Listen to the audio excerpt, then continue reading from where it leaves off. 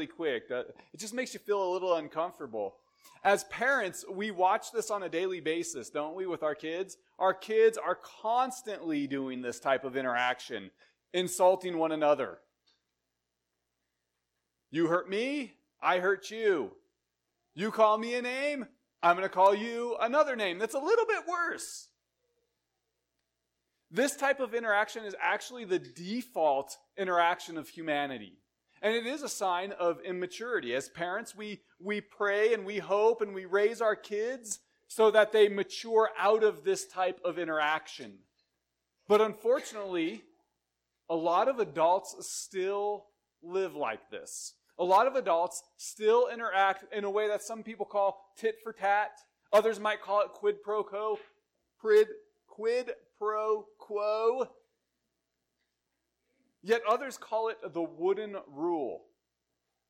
The wooden rule goes something like this, or ethicists, I should say, call it the wooden rule. It goes something like this: do unto others as they do to you. Have you heard that one before? Do unto others as they do to you. So, essentially, treat people how they treat you. We see this all the time. He cut me off, so I'm going to tailgate him. She called me a name, so I called her dumb. He hit me, so I punched him. And it goes on and on and on. They treated me this way, so I'm going to turn right back around and I'm going to treat them the same way. And we see this as the default.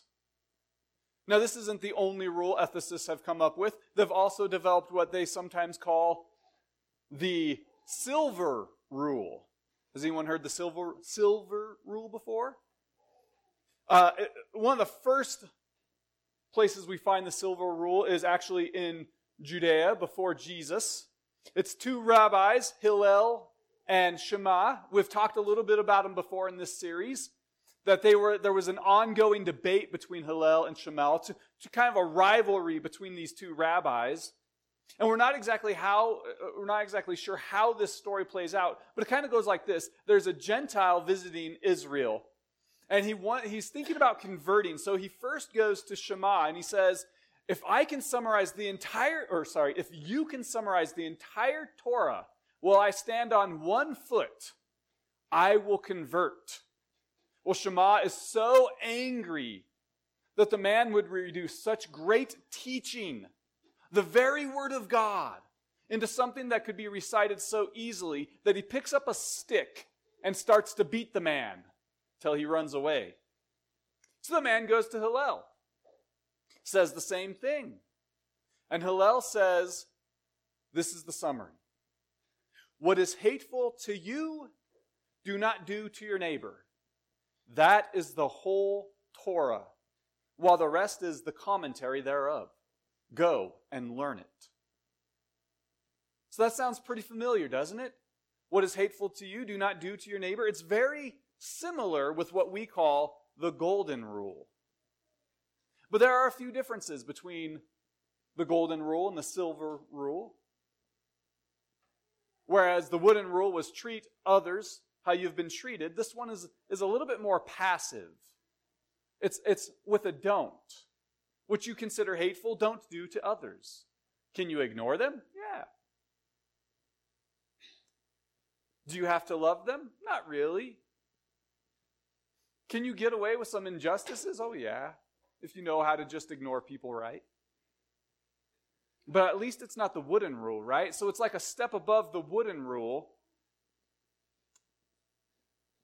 but it's still not a full maturity. And that's what we find in what we call the golden rule. And that's what we'll talk about today as we continue our series following a study through the Sermon on the Mount. So it's going to be quick, children. I ran through this just for my kids. I told them I'd be under 20 minutes. So here we go. We're going to fly through this section on the Sermon on the Mount.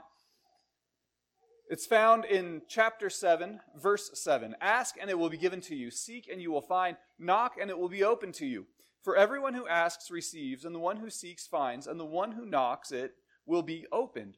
Or which one of you, if his son asks him for bread, we'll give him a stone. Or if he asks for a fish, we'll give him a serpent. If you then, who are evil, know how to give good gifts to your children, how much more will your Father, who is in heaven, give good things to those who ask him? So whatever you wish that others would do to you, do also to them. For this is the law and the prophets. So there we are, the golden rule. Whatever you wish that others would do to you, do also to them. But it's connected in a whole series. Oftentimes we recite this rule and we kind of disconnect it from the context. There's an entire context here. So let's dive in, starting in verse 7. Ask and it will be given to you. Seek and you will find. Knock and it will be open to you. So we've got verse 7 has 3 commands: to ask, to seek, to knock. Each one of these commands is telling us to pursue God. We can pursue God in a few different ways. We can pursue him through prayer. We can pursue him through Scripture, reading it, memorizing it, submitting to it. And we can also pursue him through praise, through singing corporately together, or maybe on your own. Singing praises to God is another way to pursue him. Now, the force of each of these commands should actually make us translate it: keep on asking, keep on seeking, keep on knocking. Essentially, Jesus is saying, don't give up. It's not a one and done kind of a deal, but keep on pursuing God. Keep praying, keep reading, and memorizing the Word. Keep reminding yourselves of the truth found in the Word, and keep on praising God.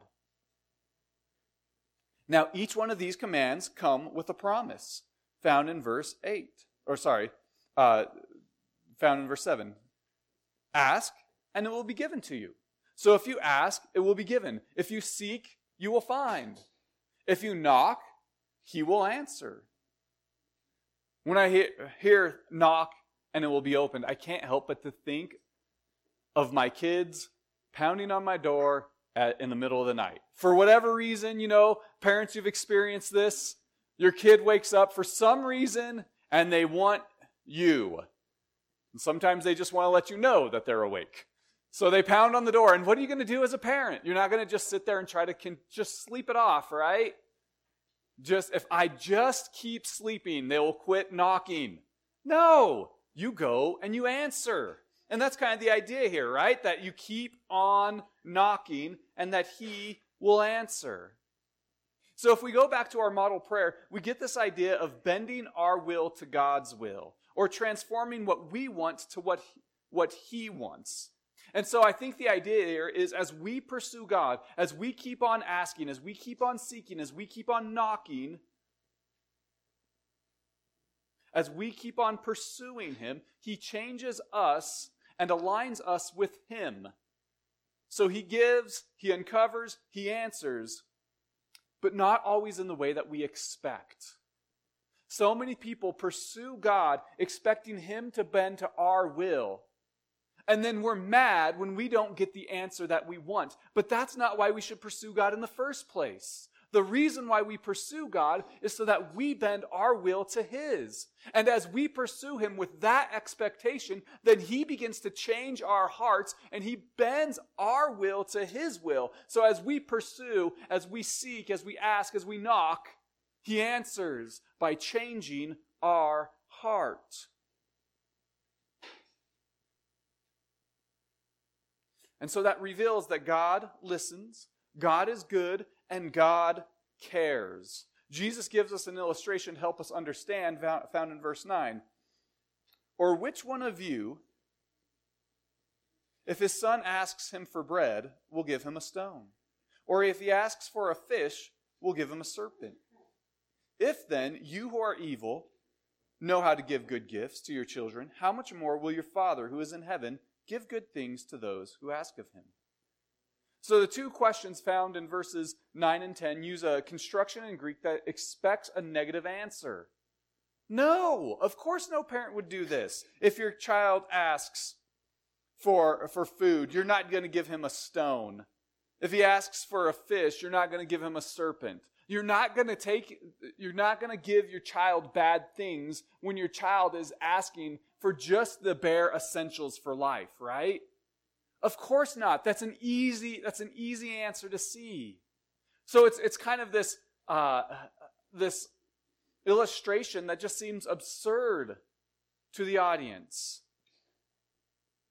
It almost seems comical.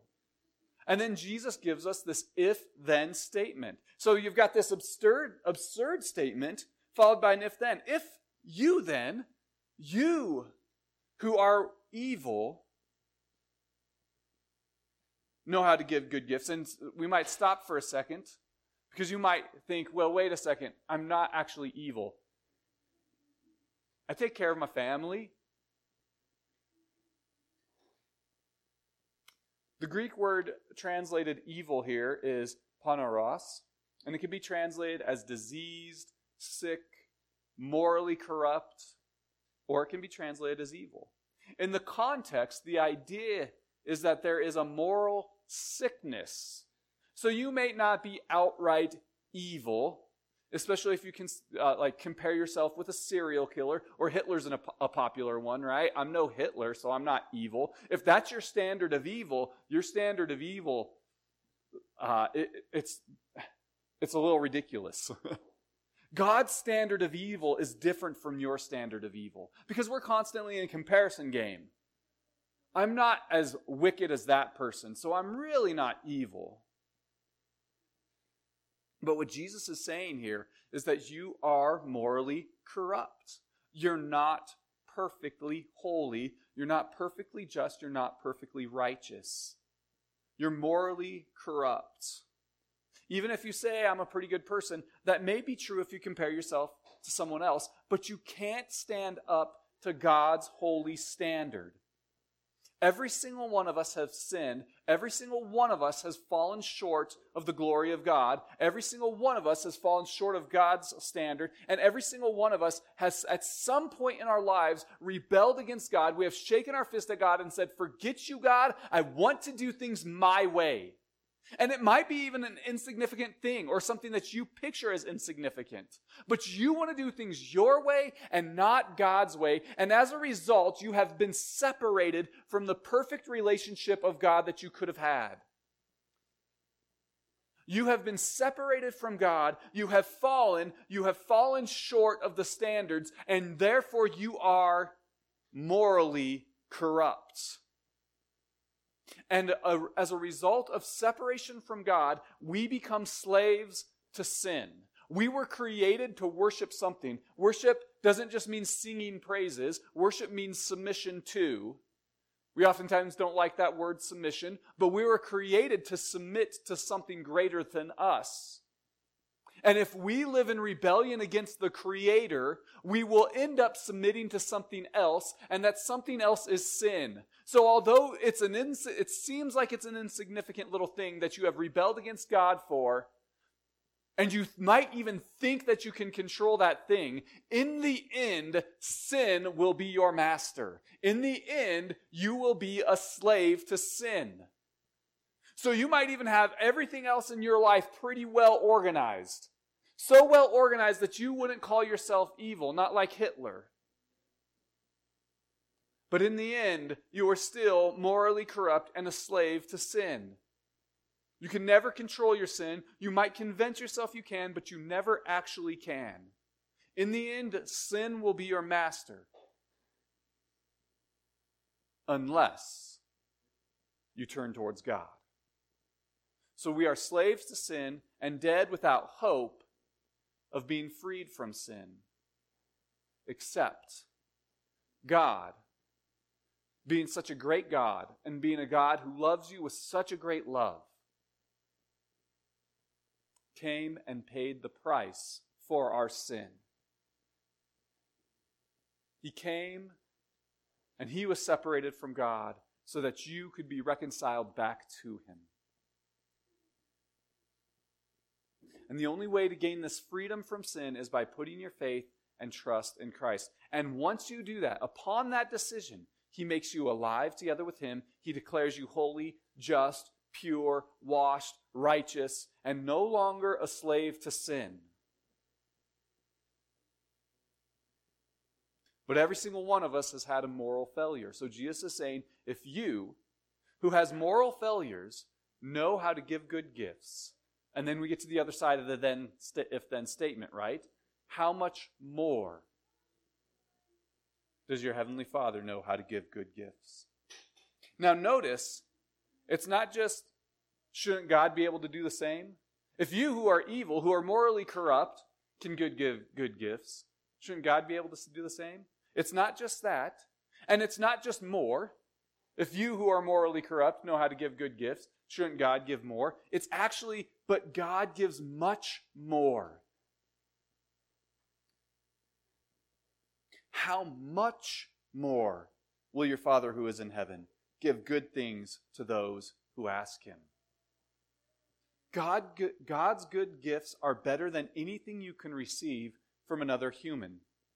Thanksgiving is over. Christmas is coming. I know there's some kids excited. Do we have some presents under the tree yet?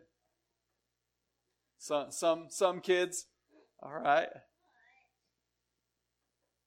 But those gifts, no matter how great of a Christmas present you receive this year, it pales in comparison to God's good gifts. But God's good gifts can sometimes be difficult to measure because oftentimes they're not material. On Christmas, you can measure your gifts, right? And you can even place a value on them because we know how much they cost. So you can place a whole value system on your gifts. But God's gifts are different. They don't look the same. In fact, sometimes we can feel the pain of life, and we know that we can't change our circumstances, so we might begin to think that God doesn't give good gifts. I think about the persecuted church that we've been praying for all month long. I think about the difficulty it must be for those who are living pretty comfortable lives, who are part of a community, part of a family. Then they put their faith in Jesus, and all of a sudden, life gets very difficult. Because they've put their faith in Jesus, all of a sudden they get put out from the community. They get put out from the family. They're cut off. How easy would it be to walk away from the faith and get that comfortable life back? One of the first videos we watched was about Christians in Pakistan who were condemned to work the worst jobs with no hope of ever working their way up. There was a sewage worker who actually had to get into the sewage lines, and you saw the sewage all over his body. And he knew that there was no way, unless he denied Christ, there was no way he could get a better job. That was his life. And yet, he stayed in the faith because he knew that living with Jesus was better than living a comfortable life. So there are those who remain faithful, who stay the course because a difficult life with Jesus is better than a comfortable life without Him. One of the main themes of the letter from Peter, 1 Peter, is that character is built through suffering. As we suffer, God uses that suffering to build character in us, to make us better people. So actually, this is what's crazy, is actually suffering is part of a gift that God is giving us.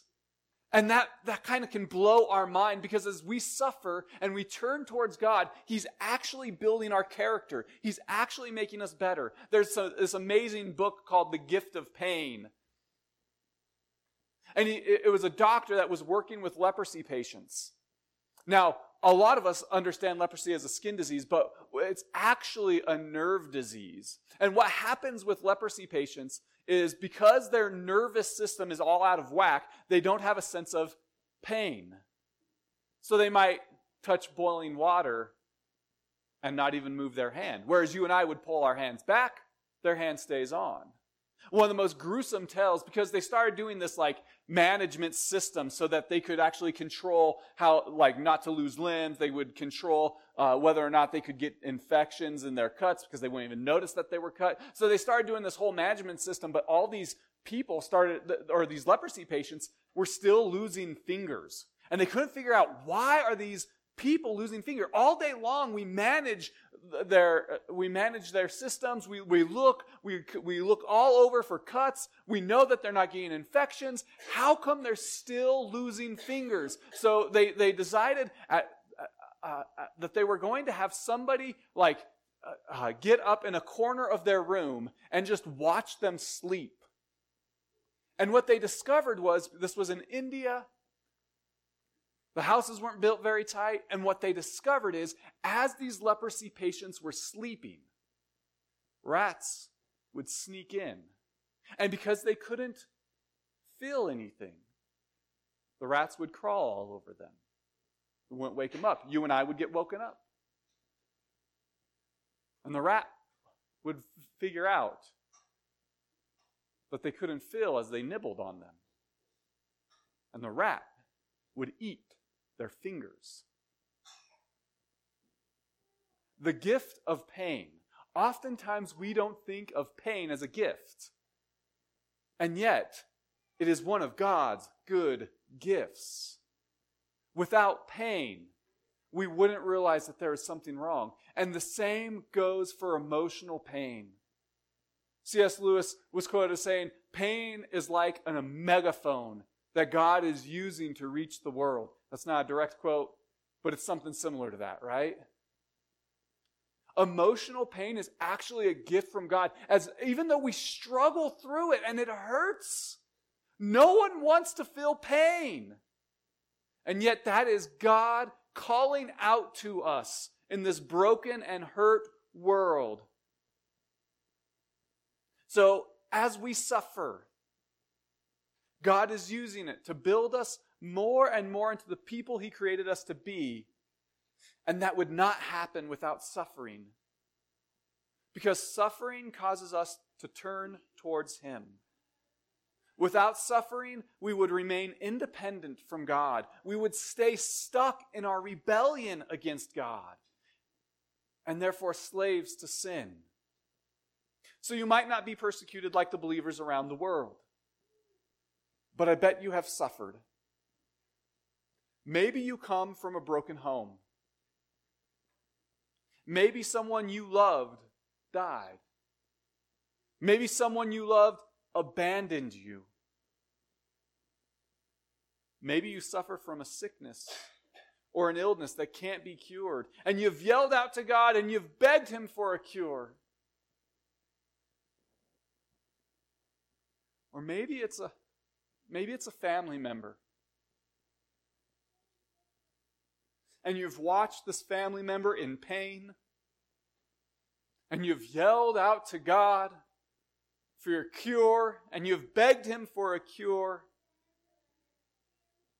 But the thing is, we beg for cures because we want to be comfortable. I don't want to deal with this anymore, God, so please just take the pain away. Instead of begging for comfort from God, I would encourage you. And now, it is okay to ask for a cure. I'm not saying don't ask for a cure, but I would encourage you to start looking for ways that God is giving you a gift in the midst of the suffering. Ways that God is comforting you in the midst of the suffering. Ways that God is actually growing you and changing you spiritually and building character in you in the midst of the suffering. So God, who is good, knows how to give good gifts. I like the way one commentator puts it. He says, what is fundamentally at stake is man's picture of God. God must not be thought of as a reluctant stranger who can be cajoled or bullied into bestowing His gifts, as a malicious tyrant who takes vicious glee in the tricks he plays, or even as an indulgent grandfather who provides everything requested from him. He is the heavenly Father, the God of the kingdom, who is graciously and willingly bestows the good gifts of the kingdom in answer to prayer.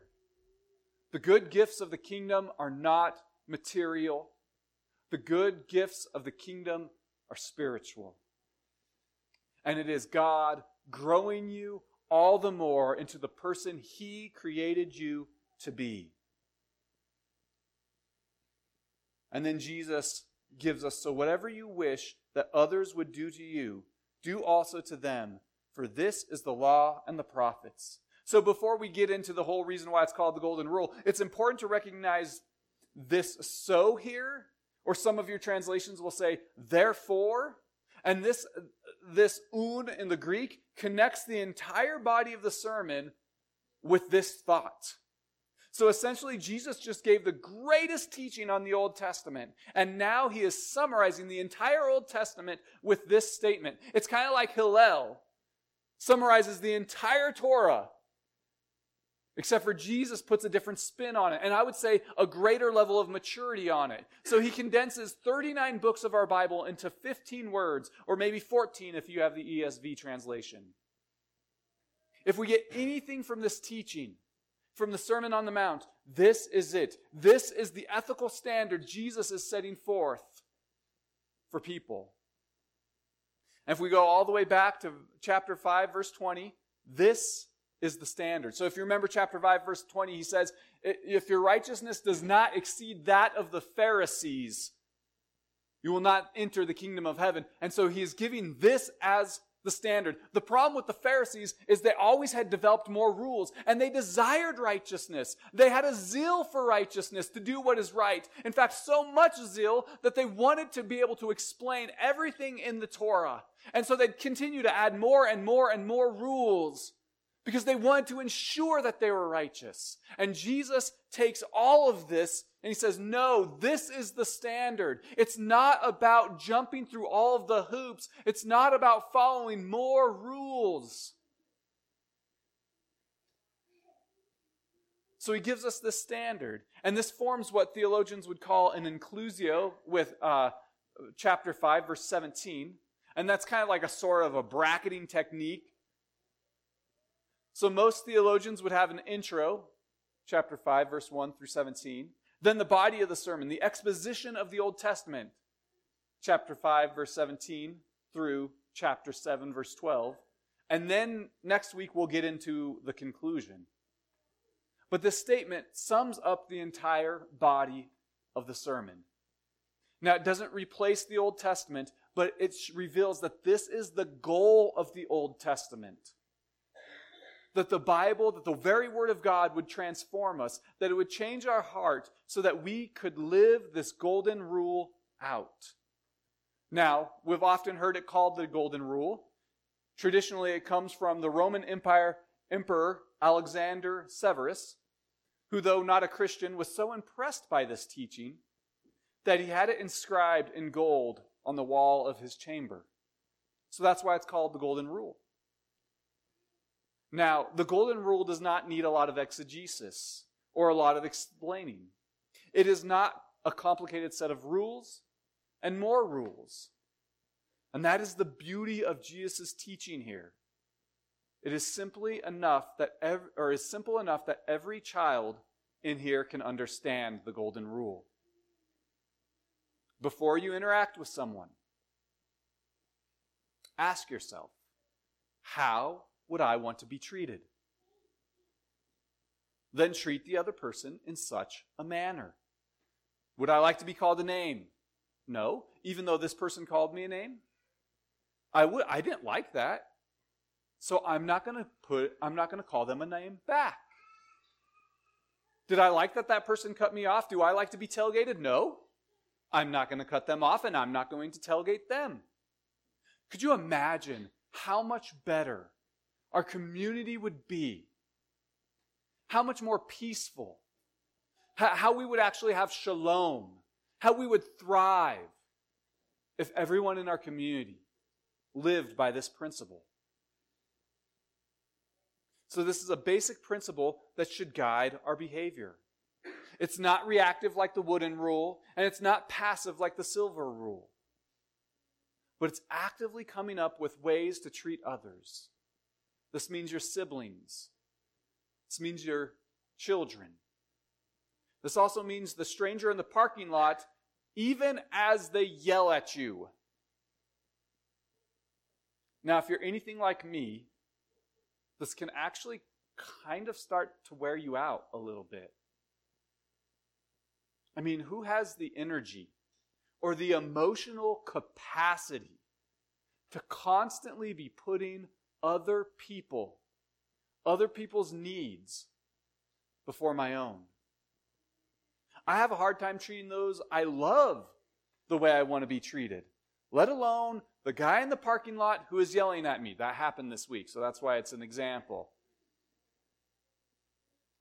And here's the rub. I think the part of the golden rule that Emperor Severus didn't understand, the only way to actually live this out is by submitting our will to God. The only way we can actually live this out is by letting the Holy Spirit lead us. If you're trying to live this out without being changed by God, you will collapse out of exhaustion. You can't do it. We just can't do it. No matter how hard we work, no matter how hard we try, without being changed by God, the golden rule will be just another rule to weigh us down.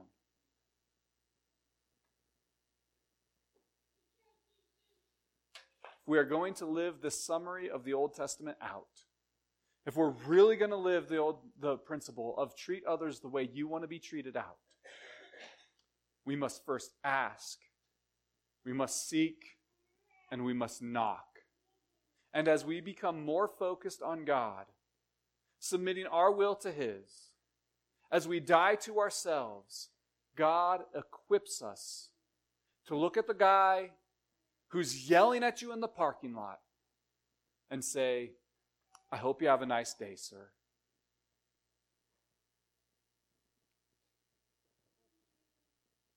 To put others' needs before our own.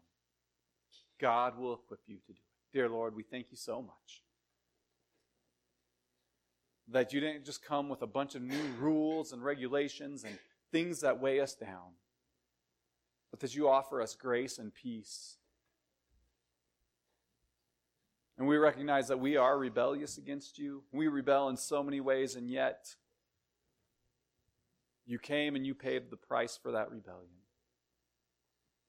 And that as we submit ourselves to you, you change our hearts, you enable us, and you equip us to live out the golden rule. And we pray as believers that as you continue to mature us in the faith, you would mature us beyond the wooden rule or the silver rule, that we would live out the golden rule. In your name we pray. Amen.